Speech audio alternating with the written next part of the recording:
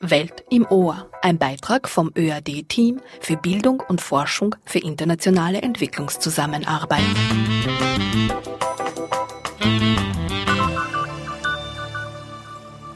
Herzlich willkommen, liebe Hörerinnen und Hörer. Sie hören Welt im Ohr, eine Sendereihe der Abteilung Bildung und Forschung für internationale Entwicklungszusammenarbeit. Diese Radiosendung ist im Rahmen des Palästina-Schwerpunkts der Abteilung und titelt Ari heißt Löwe, Erinnerungen eines Unbeugsamen. Sie wurde im Oktober 2015 erstmalig auf Radio Orange, dem freien Radio in Wien, ausgestrahlt. Das Gespräch mit Ari Rath hat Herbert Gnauer geführt. Im Rahmen des Palästina-Schwerpunkts finden die entwicklungspolitischen Filmtage in Linz statt. Zwischen 9. und 12. März stehen ganz im Zeichen von Palästina Themen wie Besatzung, Kolonisierung, Neoliberalismus, gesellschaftliche Fragmentierung sowie Kunst als Ausdrucksform des Alltags. Am 11. März werden im Movimento Kino das EPIR-Projekt Rooting Development in the Palestinian Context und das KIEF-Projekt Palestinizing Development im Rahmen eines Film- und Diskussionsabends vorgestellt. Mein Name ist Mejada Hadaya und ich wünsche Ihnen eine gute Sendung. Am vergangenen Freitag starb Ari Rath im Alter von 92 Jahren in seiner Geburtsstadt Wien. Er hat aber nicht immer dort gelebt. Im Alter von 13 Jahren gelang Ari Rath 1938 die Flucht nach Palästina. Dort war er Gründungsmitglied des Kibbuz Hamadia, in dem er auch jahrelang lebte. Nach seinem Studium der Zeitgeschichte und Volkswirtschaft arbeitete er als Journalist bei der renommierten Jerusalem Post, die er später als Chefredakteur leitete. Rath war ein vehementer Verfechter der friedlichen Koexistenz von Israelis und Palästinensern. 2007 nahm er neben seiner israelischen Staatsbürgerschaft auch wieder die österreichische an und lebte teilweise wieder in Wien.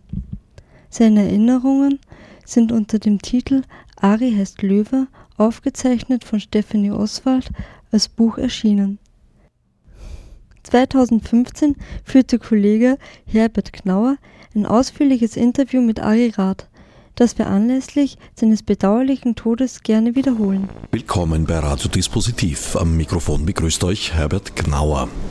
Für die heutige Sendung habe ich mich wieder außer Haus begeben und Ari Rath in der akustisch lebhaften Umgebung eines Wiener Traditionskaffeehauses getroffen. Herr Rath, Sie sind in Wien geboren, haben hier auch Ihre Kindheit verbracht. Ja, von 90 Jahren und 9 Monaten.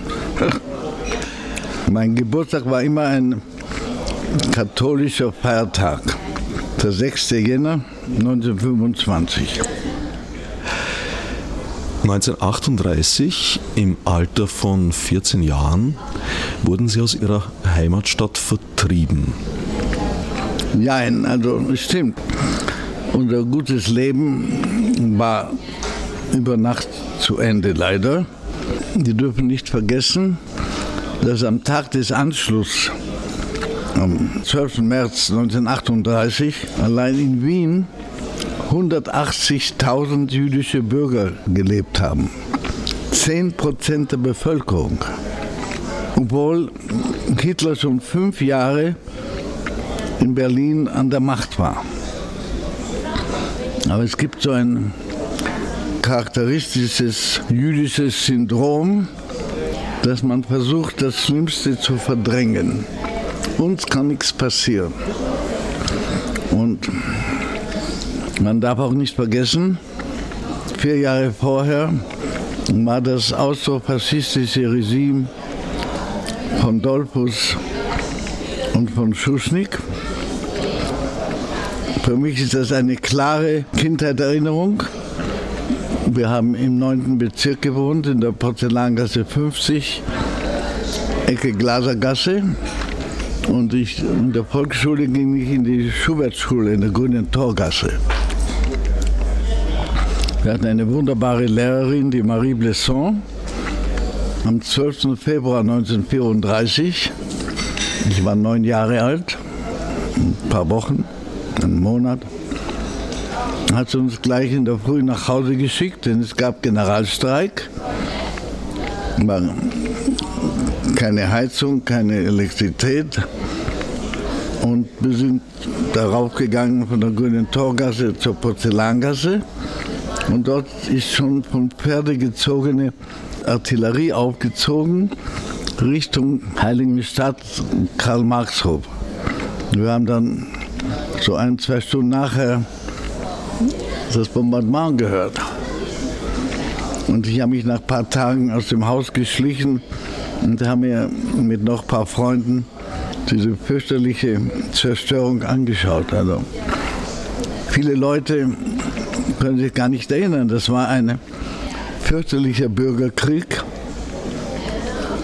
Ich würde sagen, ein typisches österreichisches Patent. Jede Partei hat ihre eigene Miliz gehabt. Ja? Die sogenannten Christlich-Sozialen, die eigentlich die Vorgänger der ÖVP sind, hatten die Heimwehr unter Rüdiger Starnberg und die Sozialisten hatten den Republikanischen Schutzbund. Alle vollkommen bewaffnet und so. Und es war ein fürchterlicher Bürgerkrieg. Und interessant ist dann, obwohl Schuschnigg gegen den Anschluss war, aber im Prinzip war der Austrofaschismus sehr ähnlich dem Nationalsozialismus. Und es gab daher einen allzu leichten Übergang vom Austrofaschismus zum Nationalsozialismus. Und was sich allein in der ersten Woche nach dem Anschluss in Wien meistens abgespielt hat, Judenverfolgungen, Enteignungen, Ermordungen, war viel schlimmer als die ganzen 5 Jahre vorher in Berlin und in Deutschland. Und es ist ja bekannt, mit welcher riesigen Begeisterung die Wiener Herrn Hitler hier empfangen haben. Die berühmte Rede am Heldenplatz vom Balkon von der Hofburg, wo Hitler eine seiner großen Lügen und Fälschungen der Geschichte ausgesprochen hat, denn er sagte, Österreich kehrt heim ins Deutsche Reich. Es gab aber kein Deutsches Reich bis 1870, 71. Es gab das Habsburger Reich. Und diese Behauptung, Österreich kehrt heim ins Deutsche Reich, war eine vollkommene Fälschung der Geschichte. Aber Hunderttausende Wiener und Österreicher haben Hitler und die Nazis mit riesiger Begeisterung begrüßt und auch dementsprechend den ehemaligen jüdischen Nachbarn. Leute haben sich eine Hakenkreuzbinde angezogen, sind in die Wohnung von Nachbarn reingegangen, das gehört uns, und haben ausgeräumt. Es war wirklich fürchterlich. 1938 geschah dann etwas, was heute gewissermaßen eine Wiederholung findet. Es wurden viele Menschen... Ich würde das nicht als Wiederholung betrachten. Auf keinen Fall. Denn was 1938 nach dem Anschluss im Nazi-Österreich passiert ist, ist beispiellos. Und was wir heute erleben, ist etwas ganz anderes. Es ist ein riesiges Problem. Es gibt einen Fremdenhass, der auch immer von Neuem geschürt wird, von Politikern wie Herr Strache und andere. Und man darf nicht vergessen, dass die heutigen Tausende und Abertausende Flüchtlinge, die um Asyl suchen, auch hier in Österreich und in Deutschland, das sind eigentlich Flüchtlinge von einer gefährlichen Kriegssituation im Nahen Osten, meistens in Syrien. Und die werden alles versuchen, irgendwie ein besseres, weniger bedrohtes Leben zu führen.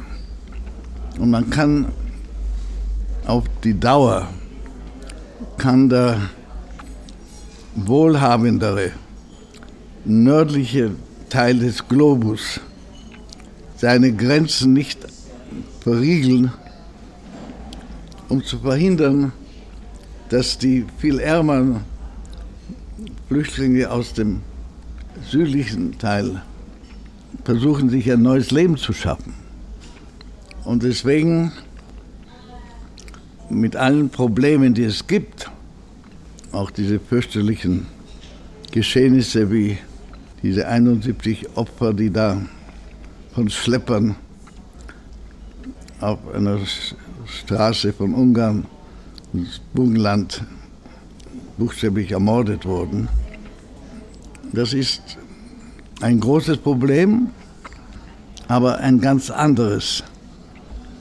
Das kann man nicht mit den Verbrechen der Nazis und des Holocaust und der Vernichtung von 6 Millionen Menschen vergleichen, nur weil sie Juden waren.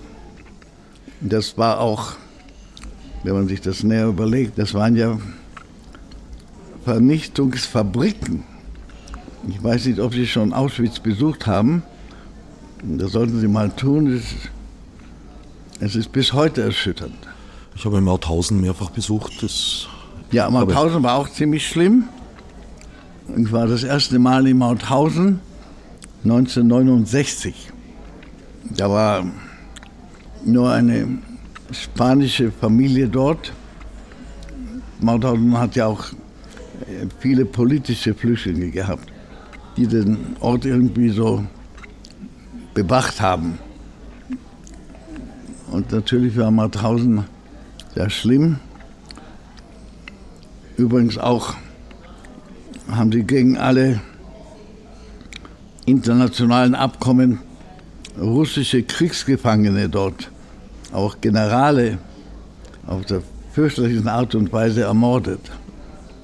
Aber ich kann mich noch erinnern an meinen ersten Besuch in Mauthausen, wo dieser Spanier uns gezeigt hat, sehen Sie da unten, alle diese Dörfer, wenn immer jemand Gelegenheit hatte zu flüchten, haben die Einwohner dieser Dörfer ihn sofort zu seinem sicheren Tod der SS oder Gestapo oder Wehrmacht ausgeliefert. Also auch in der Gegend von Mauthausen haben sich die dort wohnenden Österreicher leider sehr unmenschlich benommen. Ich meinte auch nicht die Schrecken und das Grauen der Shoah, des Holocaust vergleichen zu können, aber doch die Fluchtbewegungen. Vertriebene, die Schwierigkeiten haben, den Weg zu meistern und auch Schwierigkeiten haben, woanders aufgenommen zu werden und Fuß zu fassen. Kann man das vergleichen? Gibt es da Parallelen oder aus Ihrer Sicht? Nein, Sie versuchen das immer von Neuem. Und ich kann nicht genug betonen, das ist keine Parallele. Der einzige gemeinsame Nenner ist, dass Leute von ihrer Heimat flüchten, freiwillig oder halb gezwungen, aber nichts, auch das Schlimmste, das heute geschieht, und es geschehen schlimme Sachen, ist vergleichbar mit der grausamen Ermordung von 6 Millionen Menschen, nur weil sie Juden waren, an denen sich auch viele Österreicher aktiv beteiligt haben. Sehr oft kann man sagen, dass Zahlen auch sprechen. Diese Konzentrations- und Vernichtungslager brauchten ja auch Betreuung. Und Es gab damals in Oranienburg, das hat sich herausgestellt, als man nach der Wende in einem ehemaligen Stasi-Gebäude das Finanzamt eingerichtet hat. Und da hat man in den Kellern jede Menge verschlossene Kisten und Kartone gefunden. Und da hat sich herausgestellt, dass in diesem Gebäude die Zentralverwaltung der Konzentrations- und Vernichtungslager war. Und die hatten über 60.000 SS- und Sicherheitsdienst, Einsatzkommando. Und von diesen über 60.000 waren 1/3 Österreicher. Obwohl Österreich nach dem Anschluss nur 10% der Bevölkerung des Dritten Reichs war. Ungefähr 6 Millionen in Österreich, nachher der sogenannten Ostmark, und 60 Millionen in Deutschland. Aber wenn es zu diesen fürchterlichen Ermordungen und Einsatzkommando gekommen ist, haben sie sich sehr fleißig, ohne jegliche Zögerung beteiligt. Und darüber sollte man auch sich Gedanken machen. Ich fürchte, dass es heute sehr, sehr wenig Leute gibt, die hier in diesem Lande leben und Österreicher sind, die sich dieser Tatsache bewusst sind. Und das ist leider eine sehr wichtige und traurige Tatsache. Man muss sich immer fragen, warum eigentlich die Österreicher sich da so in diese Richtung ausgezeichnet haben. Vielleicht zum Teil, weil es in diesem Land einen ziemlich eingefleischten Antisemitismus auch gegeben hat, der heute als Fremdenhass geprägt ist. Denn es gibt eben nicht mehr genug Juden, um sie zu hassen. In ganz Wien leben ungefähr 12.000 jüdische Bürger. Und ich muss sagen, ich bin ja jetzt auch viel in Wien, was mich immer von Neuem überrascht. Es vergeht kaum eine Woche, wo nicht zumindest 1 oder 2 Veranstaltungen, Konzerte, Theaterstücke stattfinden, die sich mit jüdischen Themen beschäftigen oder mit Israel verbundenen Themen. Und diese Paar sind immer voll, Leute gehen immer hin. Und das ist schon etliche Jahre der Fall. Vielleicht kann man das teilweise so verstehen, dass auch die jüngere Generation dadurch ausdrücken will, vielleicht eine bestimmte Reue über was die Eltern oder Großeltern verbrochen haben. Es gibt übrigens ein sehr gemeinsames Syndrom, dass Täter und Opfer nicht über diese fürchterliche Vergangenheit sprechen wollen und es verdrängen.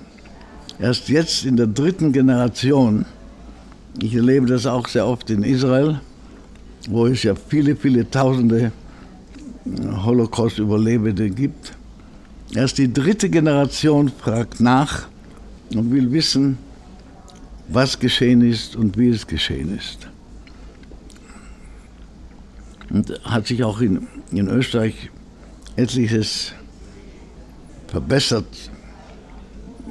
Jetzt vor etlichen Monaten hat man das österreichische Pavillon, die permanente Ausstellung in Auschwitz vollkommen neu gestaltet.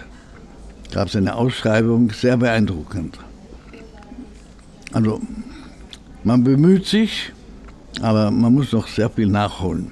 Ich gehe sehr oft in Schulen, ich gelte irgendwie als ein Mahner und treffe mich da mit Klassen, Abiturienten oder ein Jahr vorher.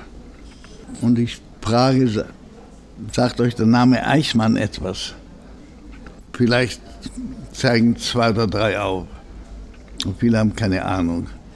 Und da sagt die Lehrerin, die Gastgeberin ist, denn es gibt ja ein Fach politische Erziehung.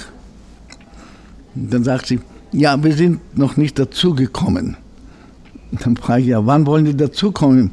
Sie sind schon Maturanten, Abiturienten oder ein Jahr vorher. Also man muss noch immer sehr, sehr viel mit der Erziehung nachholen. Das Bewusstsein der Nazi-Vergangenheit in diesem Land ist noch nicht vertieft genug. Sie leben heute wieder teilweise in Österreich, in Wien. Wie kann es gelingen, über diese Erinnerungen drüber zu steigen, sie zu verarbeiten, ohne sie zu vergessen? Ja, das ist eine gute und wichtige Frage, denn vor etlichen Jahren, wenn Sie mir gesagt hätten, ja, lieber Ari Rath, können Sie sich vorstellen, längere Zeit in Wien zu leben, kommt nicht in Frage. Aber eben, es hat sich so ergeben, da ich jetzt vor etlichen Jahren das Buch meiner Erinnerungen mit einer wunderbaren Kuratorin, der Stefanie Oswald, geschrieben habe, Ari heißt Löwe, das unter anderem auch jetzt schon als Fischer-Taschenbuch und immer von Neuem ich eingeladen werde, das Buch zu präsentieren. Und außerdem gab es 28 Vorstellungen des Burgtheaters Die letzten Zeugen, wo natürlich auch aus meinem Buch gelesen wird. Und am Ende sagt immer einer von uns etwas. Und ich bin immer der Letzte, weil ich aktualisiere. Und da ich wusste, dass unsere Vorstellung im letzten Oktober vom ORF aufgenommen wurde, habe ich ganz deutlich darüber gesprochen, dass man nicht vergessen darf, dass die schlimmsten Nazis Österreicher waren, angefangen mit Herrn Hitler selbst, Kaltenbrunner, Adolf Eichmann, Seyß-Inquart, und ich sage das ganz deutlich, ja. Und nachher haben wir stehenden Applaus, immer von Neuem. Wir sind da schon aufgetreten, und wie gesagt im Burgtheater. Wir waren im Mai letzten Jahr 3-mal beim Theatertreffen in Berlin. Wir haben alle geschrieben, das war der Höhepunkt des Theatertreffens. Wir waren in Hamburg, 2-mal in Frankfurt, in Dresden. Das ist unglaublich. Nachher gibt es eben Gespräche mit den Teilnehmern und immer derselbe stehende Applaus. Und dann kommen nach den Gesprächen meistens junge Menschen zu uns und bedanken sich, dass wir das gemacht haben. Also es ist unglaublich, wie das weitergeht. Und bei unserer letzten Vorstellung im Burgtheater hat Karin Bergmann ganz deutlich gesagt, hat auch Hartmann natürlich gelobt, das war seine ursprüngliche Idee. Er hat dann Doron Rabinowitsch genommen, um die Texte zu verfassen. Und Karin Bergmann betonte, das wäre die wichtigste Vorstellung des Burgtheaters in den letzten 70 Jahren gewesen. Die letzten 70 Jahre kann ich nicht überblicken, aber für die letzten, sagen wir mal 35 bis 40 kann ich das bestätigen. Also, es ist wirklich unglaublich und wir machen immer weiter. Wir werden noch 2-mal im Oktober im Stadttheater in Salzburg sein. Aber dann, glaube ich, wird es Ende werden. Aber es ist auch sehr interessant. Es gibt nachher Gespräche und manchmal richte ich mich an das Publikum. Da kommen 300-400 Leute in so einen Saal und frage, warum sind Sie hier? Warum wollen Sie das anschauen? Warum sind Sie jetzt hier mit uns? Und dann, schon etliche Male vorgekommen, steht eine junge Dame aus. Ja, weil mein Großvater ein aktiver Nazi war und nie über diese Zeit sprechen wollte. Also es ist schon etwas ganz Wichtiges. Und wie gesagt, es geschehen viele Sachen, wo sich Dinge ändern, aber es gibt auch das Strache-Syndrom. Und ich nenne das Strache-Syndrom. Ich habe ein gutes Gedächtnis, schon etliche Jahre her, als Herr Strache das erste Mal in den Gemeindewahlen in Wien angetreten ist. Und dann gab es diese großen Litfaßsäulen. Da sieht man 3 Mädchen so halb verschleiert in einer Schulklasse. Neben ihnen steht der Herr Strache. Und die Frage ist, wollen Sie, dass Ihre Kinder in so eine Klasse in die Schule gehen? Wenn nicht, dann wählen Sie Strache. Also schon damals war es ganz klar, in welche Richtung er geht. Und ich will da nicht zu politisch klingen, aber die nächste Wahl in Wien könnte vielleicht noch überraschen. Und das ist natürlich sehr gefährlich, dass so viele Wiener auch bereit sind, Strache zu wählen. Also an die Stelle des Antisemitismus ist heute eine allgemeine Fremdenfeindlichkeit. Ja, ganz bestimmt, ja. Wie erleben Sie diese Entwicklung, die ja nicht mit Strache begonnen hat, sondern Jahrzehnte vorher? Ja, ich habe schon vorher erwähnt, ich bin ein Mahner. Jetzt war Sommerpause, aber gehe unterbrochen in Schulen, meistens in die oberen Klassen, aber viele Male auch mit Schülern und Schülerinnen, die so 14 Jahre alt sind. Mit denen spreche ich auf Augenhöhe, denn sie sind genau im selben Alter, in dem er mich eingepackt hat und nach Palästina geschickt hat. Zu meinem Glück, ja. Und ich fragte, könnt ihr euch vorstellen, dass ihr eines Tages nach Hause kommt und man sagt euch, man will euch hier nicht haben, ihr müsst jetzt weg, in ein weites, fremdes Land. Und das spricht sie an. Unglaublich auch. Also, wie gesagt, ich versuche das immer von Neuem, aber das ist leider nur ein Tropfen in einem großen Gefäß. Aber wie gesagt, solange ich die Kraft habe, werde ich es auch weitermachen. Sie stellen also eine Verbindung her, damit das für junge Menschen heute erlebbar ist, indem Sie das auf Ihre Situation übertragen und sagen, stellt euch vor, ihr müsstet weg. Jetzt sind wir aber umgeben von Menschen, die genau das erlebt haben oder gerade erleben. Besteht nicht eine gewisse Gefahr, dass sozusagen die Geschichte der Großväter und Urgroßväter mittlerweile Generation da jetzt schon in einer so großen Distanz ist, dass das eigentlich sehr abstrakt passiert, diese Erinnerungsarbeit und Aufarbeitung? Na, die Gefahr besteht ja. Das große Problem ist ja, dass Österreich erst 41 Jahre nach Ende des Weltkriegs, 1986 infolge der sogenannten Waldheim-Affäre, überhaupt angefangen hat, sich mit seiner eigenen Nazi-Vergangenheit auseinanderzusetzen. Es hat 41 Jahre gedauert, bis das geschehen ist.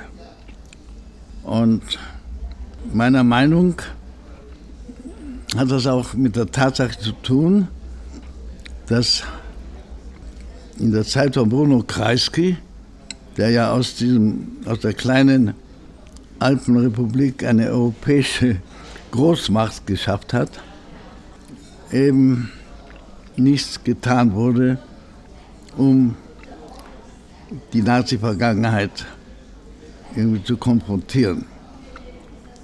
Und Bruno Kreisky schreibt in seinen Memoiren unter anderem, wie kann man ein Land regieren, in dem die Hälfte der Einwohner aktive Nazis oder Mitläufer waren. Und in seiner Auffassung,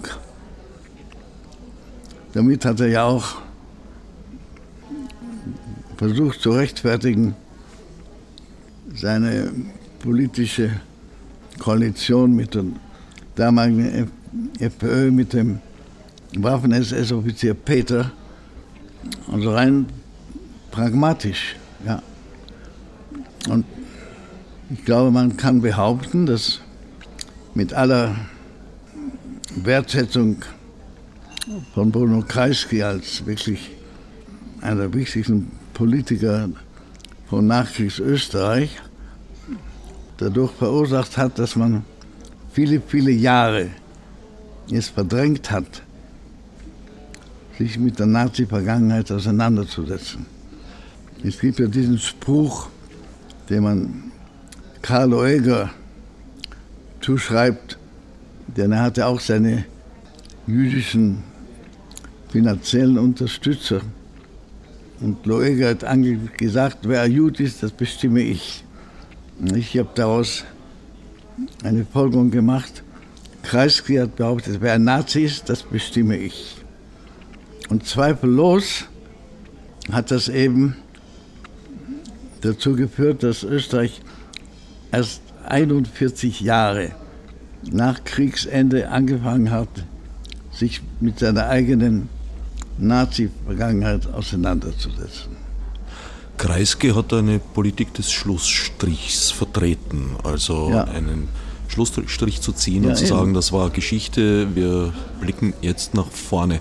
Begonnen hat das allerdings bereits schon früher mit diesem Danaer-Geschenk, möchte ich fast sagen, der Alliierten, Österreich als erstes Opfer der hitlerischen Annexionspolitik anzuerkennen. Also das ist eine der großen Verzerrungen, die Österreicher sehr gerne immer von Neuem betonen.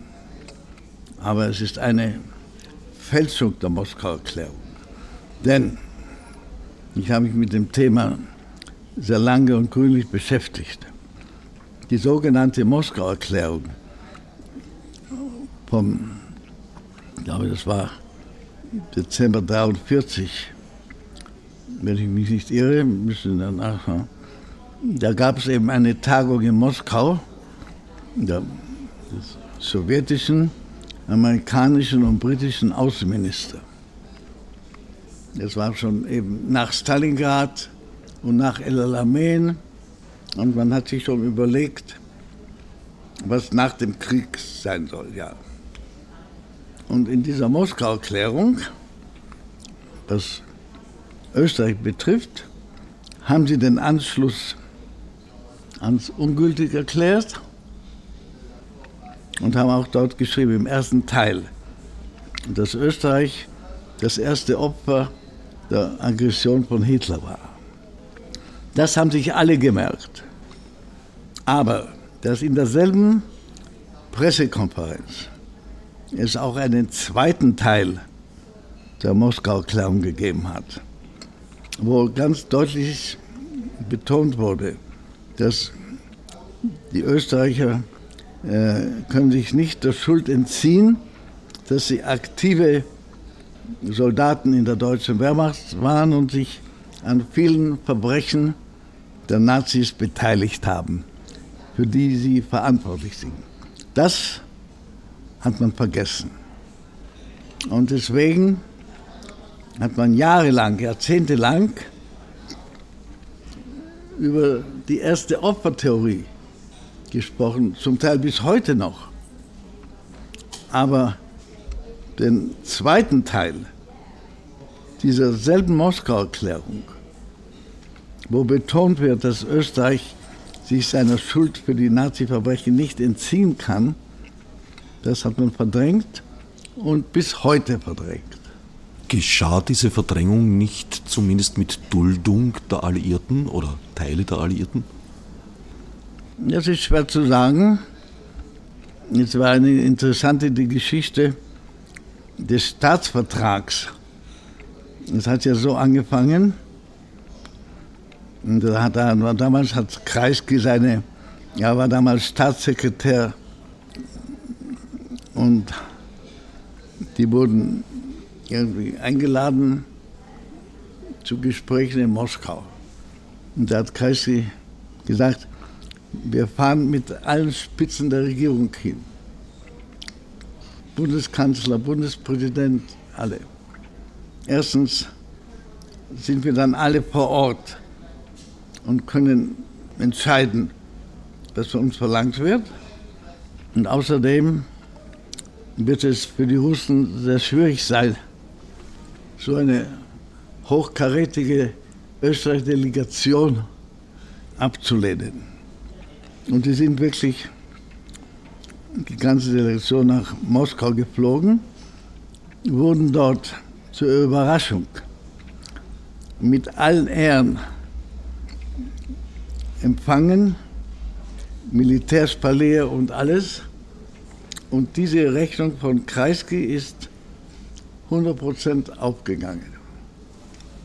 Und das hat eben zum sogenannten Staatsvertrag geführt, mit dem sogenannten der Neutralitätsverpflichtung, obwohl ja Österreich sich von Anfang an als westliche Demokratie gestaltet hat, außer ganz von Anfang. Aber wie gesagt, die erste Opfertheorie, an die glauben viele, viele Österreicher bis heute noch. Eine große Fälschung der Geschichte, die man, wenn immer man kann, richtigstellen soll. Und das versuche ich auch zu tun. Ich habe damals auch einen Artikel darüber im Standard geschrieben und das genau erklärt. Sie hören ein Gespräch, das Herbert Gnauer 2015 mit dem kürzlich verstorbenen Journalisten Ari Rath geführt hat. In der Bundesrepublik Deutschland, oder besser gesagt in der späteren Bundesrepublik Deutschland, lief das gänzlich anders. Da wurden die Menschen nicht aus der Verantwortung entlassen, wie es in Österreich passiert ist.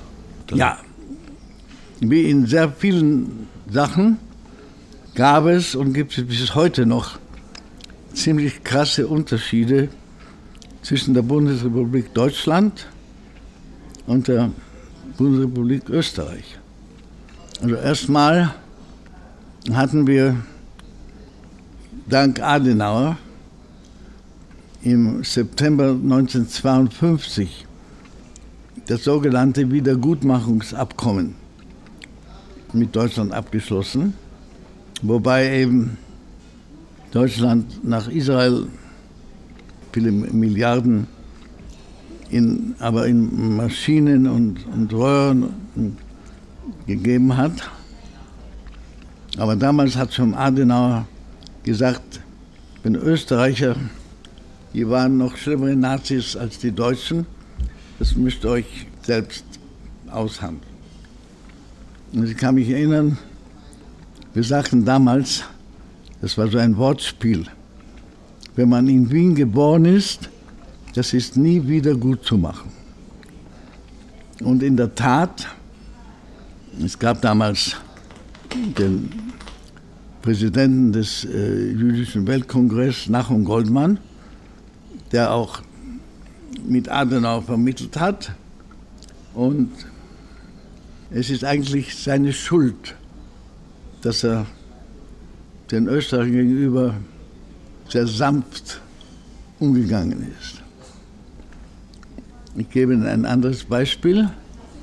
Bis heute, wenn jemand, jüdische Familien, beweisen können, dass sie Grundstücke, Häuser, Unternehmen hatten, die arisiert wurden und beschlagnahmt wurden, die kann man nur zurückbekommen, wenn sie im Besitz der Bundesregierung sind oder der Besitz des Land Wien oder der Stadt Wien.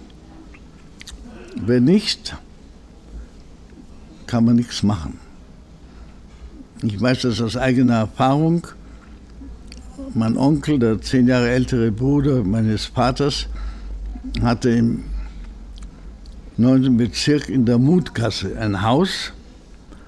Ich habe alle Unterlagen. Das wurde vom selben Nazi-Kommissar, SA-Sturmführer Boris Zeilinger, der auch das große Papierengrossunternehmen meines Vaters übernommen hat. Er hat dieses Haus, das hat ein Architekt namens Alois Pichler gekauft.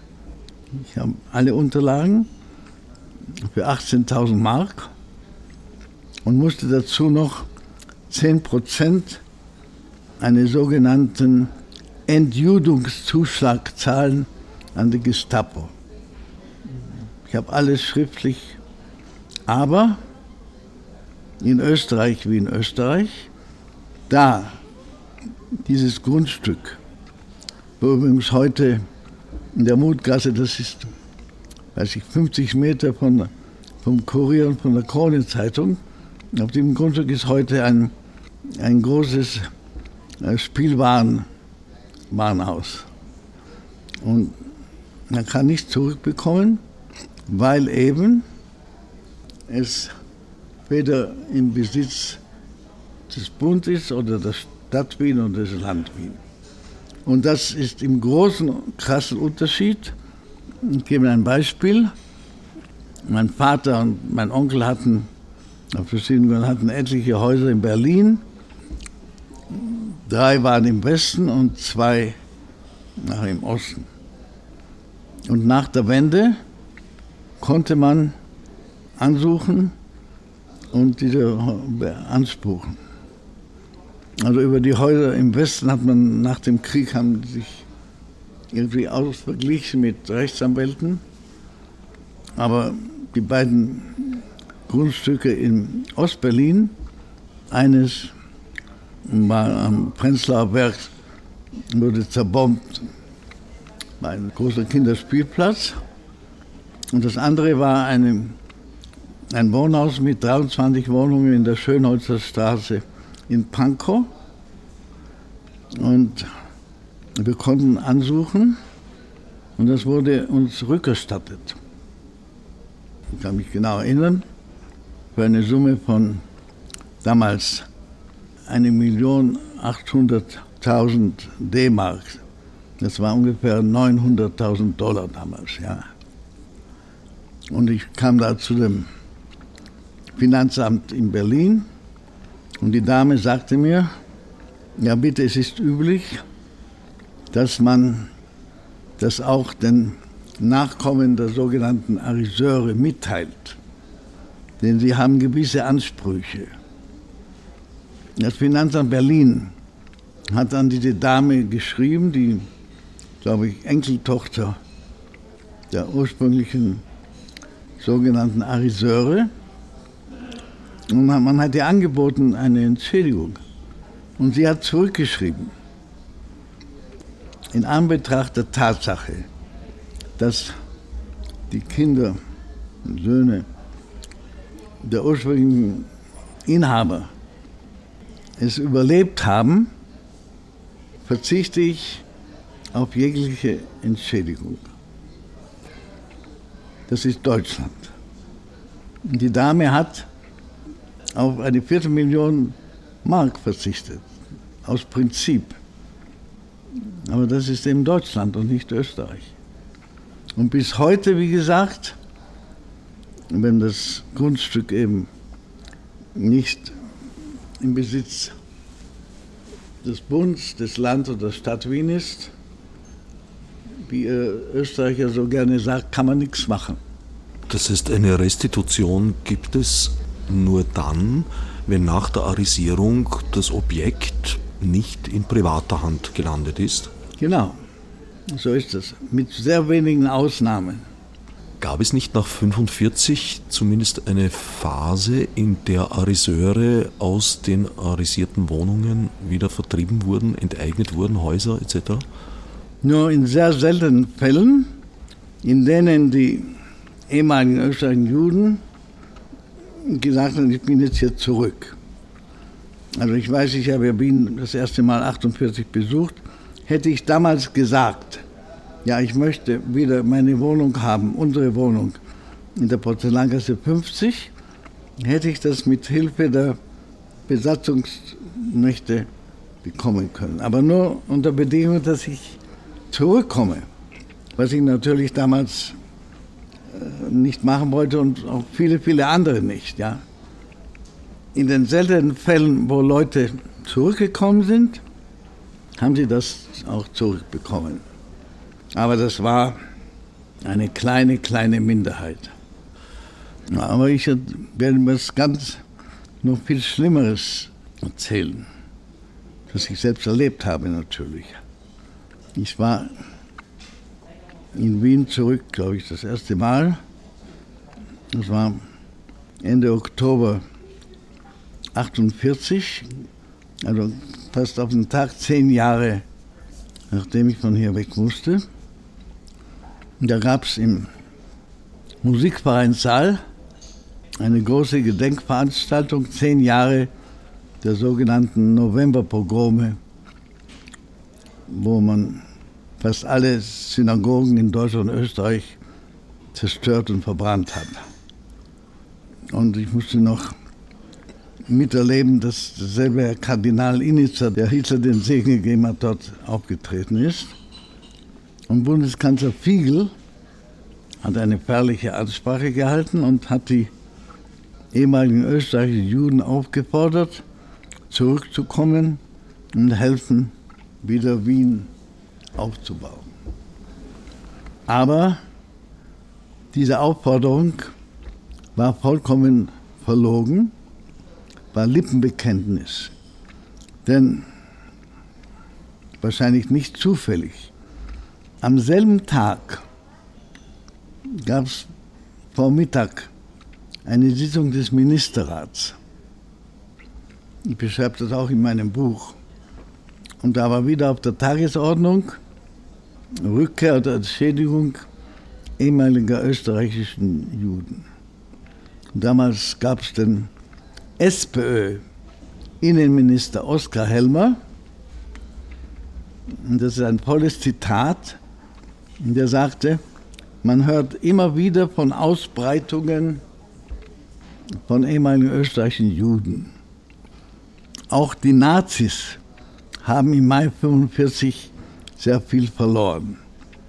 Ich schlage vor, dass wir das in die Länge ziehen. Und die Tatsache ist, man wollte die ehemaligen österreichischen Juden nicht zurückhaben. Ich bin überzeugt, dass nicht nur tausende Emigranten, die von Shanghai bis nach Chile ausgewandert sind, auch diese, die in London gelebt haben oder New York, sehr gerne zur Wiener Kaffeekultur zurückgekommen werden und ihre alten Wohnungen wieder bekommen. Und das wurde verhindert. Und die Tatsache ist, man wollte die österreichischen Juden nicht zurückhaben. Bis heute.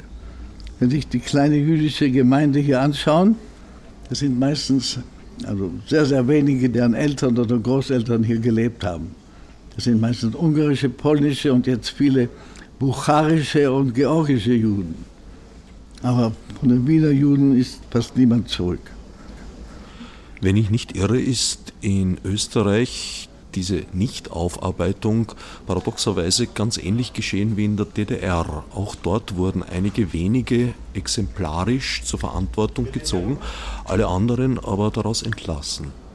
Ja, also es gibt vielleicht eine bestimmte Parallele, denn in der DDR, die hatten sich ja entschlossen, dass alle ehemaligen Nazis waren im Westen, also in der Bundesrepublik, und die hatten sowas wie einen allgemeinen Eid da zum Aufbau der Deutschen Demokratischen Republik, und damit haben sie alles vollkommen verdrängt. Danach auch, gerade in der DDR, ich war auf einer Vortagsreise kurz nach der Wende, da gab es in der Nähe von Weimar, zwischen Weimar und Erfurt, ein Ausbildungslager für sogenannte Freiheitskämpfer. Und die haben die schlimmsten palästinensischen Terroristen ausgebildet. Die berühmte Entführung des Flugzeugs nach Entebbe, da waren deutsch ausgebildete palästinensische Terroristen dabei und auch deutsche Linksterroristen. Das war eben damals in der DDR, also die einzige Parallele ist, die auch sagten, jetzt sind wir alle gute Deutsche und wollen unsere sozialistische deutsche Heimat errichten. Allerdings wurde dort dennoch versucht, faschistisches Gedankengut aus dem Alltag zu entfernen. Dort geschah ja dann eine starke Ausrichtung in Richtung Kommunismus. Naja, es ist nicht so einfach, denn wenn man sich das überlegt, von gesellschaftlichen Strukturen sind ja die Folgen einer Diktatur ziemlich ähnlich, ja. Stalin wird gefeiert als der große Befreier Europas und Besieger von Hitler und Nazis, aber unter Stalin sind zumindest 20 Millionen Menschen auch in Arbeitslagern in Sibirien verbannt worden. Also wie gesagt, es gibt bestimmte Parallelen der Struktur einer Diktatur.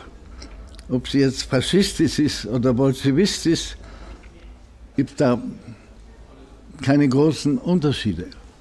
Und das ist natürlich gefährlich. Hat das in der DDR eine ähnliche Gesellschaft hinterlassen wie in Österreich, wo tatsächlich ja also zu meiner Schulzeit noch durchaus Lehrer mit faschistischem Hintergrund unterrichtet haben? Ja, in der DDR hat es viel länger gedauert, bis nach der Wende auch, ja. Denn, wie gesagt, von allen sogenannten Staaten des osteuropäischen kommunistischen Blocks war die DDR der israelfeindlichste Staat. Also viel schlimmer als die Sowjetunion oder Tschechoslowakei und so weiter.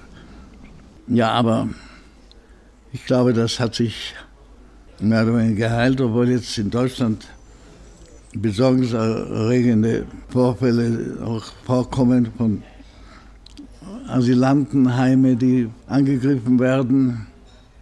Und dann gibt es auch AfD-Alternative für Deutschland. Also Deutschland muss jetzt auch ziemlich vorsichtig sein. Was sich allerdings nicht nur auf das Gebiet der ehemaligen DDR beschränkt. Nicht beschränkt, aber meistens in den sogenannten neuen Bundesländern doch. Eher dort, ja. Weil eben das sind Generationen, die 3-4 Generationen nur unter einer Diktatur gelebt haben. Erst die Nazi-Diktatur und dann die kommunistische Diktatur. Und das ist gefährlich. Zum Abschluss vielleicht noch einmal zurück zur Asylanten- und Asylantinnen-Problematik. Wo würden Sie Lösungsmöglichkeiten, Perspektiven sehen? Wie kann Europa sich hier verhalten? Na, es muss eben bereit sein, diese Flüchtlinge, das habe ich schon vorher betont, man kann nicht auf die Dauer den wohlhabenden Norden des Globus vor den ärmeren Einwohnern des Südens verriegeln. Übrigens, ich bin auch sehr kritisch. Wir haben auch in Israel ein ähnliches Problem. Israel ist ein Land, das ja von Überlebenden gegründet wurde, meistens, zum Teil. Und es kommen viele afrikanische Flüchtlinge über den Sinai, aus dem Sudan, aus Eritrea. Und jetzt hat Israel einen Zaun gebaut und hat Tausende dieser Flüchtlinge in solche Anhaltelager gebracht. Die wurde jetzt auch vom obersten Gerichtshof sehr getadelt. Also diesbezüglich ist die Politik des Herrn Netanyahu auch auf diesem Gebiet sehr unerfreulich. Und Israel ist ein Land, das zum großen Teil von Überlebenden und Flüchtlingen aufgebaut wurde und nicht großzügig genug gegenüber den Flüchtlingen aus Afrika ist. Israel war ja seit Bestehen sehr stark von Zuzug, von Zuwanderung geprägt. In den letzten Jahrzehnten war eine sehr starke Zuwanderung aus dem ehemaligen Ostblock. Ja, über 1 Million sowjetische Einwohner sind bei uns. Ja. Wie weit hat das die Gesellschaft verändert? Ja, die Tatsache ist, dass diese Masseneinwanderung, die noch Brezhnev zu unserer Überraschung erlaubt hat, von über 1 Million ehemaligen sowjetischen Juden, hat enorm viel zur kulturellen und wissenschaftlichen Entwicklung Israels beigetragen. Und das sollte man auch schätzen.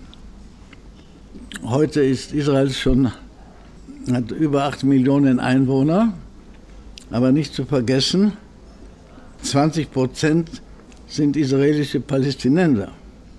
Und die drittgrößte Fraktion in der Knesset, in Israels Parlament, ist die Vereinte Arabische Liste. Und dem gegenüber müssen wir uns auch anders verhalten, als die heutige Regierung es tut. Sie sind kein Freund der Siedlungspolitik zum Beispiel. Ich bin kritisch über die Politik des Herrn Netanyahu, ganz offen schon viele Jahre, weil er auch trotz verschiedener sogenannten Lippenbekenntnisse keinen wirklichen friedlichen Ausgleich mit den Palästinensern sucht und so lange wie möglich die besetzten Gebiete behalten will. Und der sogenannte Sechstagekrieg vom Juni 1967, schon bald 50 Jahre her, hat aus dem kleinen Staat Israel eine Besatzungsmacht geschafft. Und das hat auch sehr viele negative Einflüsse auf die israelische Gesellschaft. Wir müssen unbedingt einen friedlichen Ausgleich mit den Palästinensern finden. Unbedingt. Sehen Sie da eine Perspektive? Ich fürchte das mit dieser Regierung nicht. Aber wir werden sehen, Herr Netanyahu hat eine sehr kleine, knappe parlamentarische Mehrheit von 1 oder 2 Sitzen. Also es kann sich alles Mögliche noch bewegen in den nächsten paar Jahren. Sie haben also Hoffnung, dass sich das Ganze doch noch zum Guten wendet? Also ich bin ein überzeugter Optimist. Ich bin nie bereit, meine Hoffnung aufzugeben. Denn ohne dem würden wir heute auch hier nicht sitzen. Ich mit meinen 90 Jahren und bald 9 Monaten. Ich lasse mir meinen Glauben an Frieden und meine optimistische Lebenseinstellung und Menschenliebe nicht wegnehmen. Ich danke Ari Rath für das Gespräch und allen anderen fürs Zuhören. Sie hörten ein Gespräch mit Ari Rath, dem großen Journalisten und Humanisten. Das Gespräch führte Herbert Gnauer 2015. Herzlichen Dank fürs Zuhören. Am 17. März sind wir wieder on air und weitere Informationen zu den entwicklungspolitischen Filmtagen unter filmtagelinz.kukuroots.at.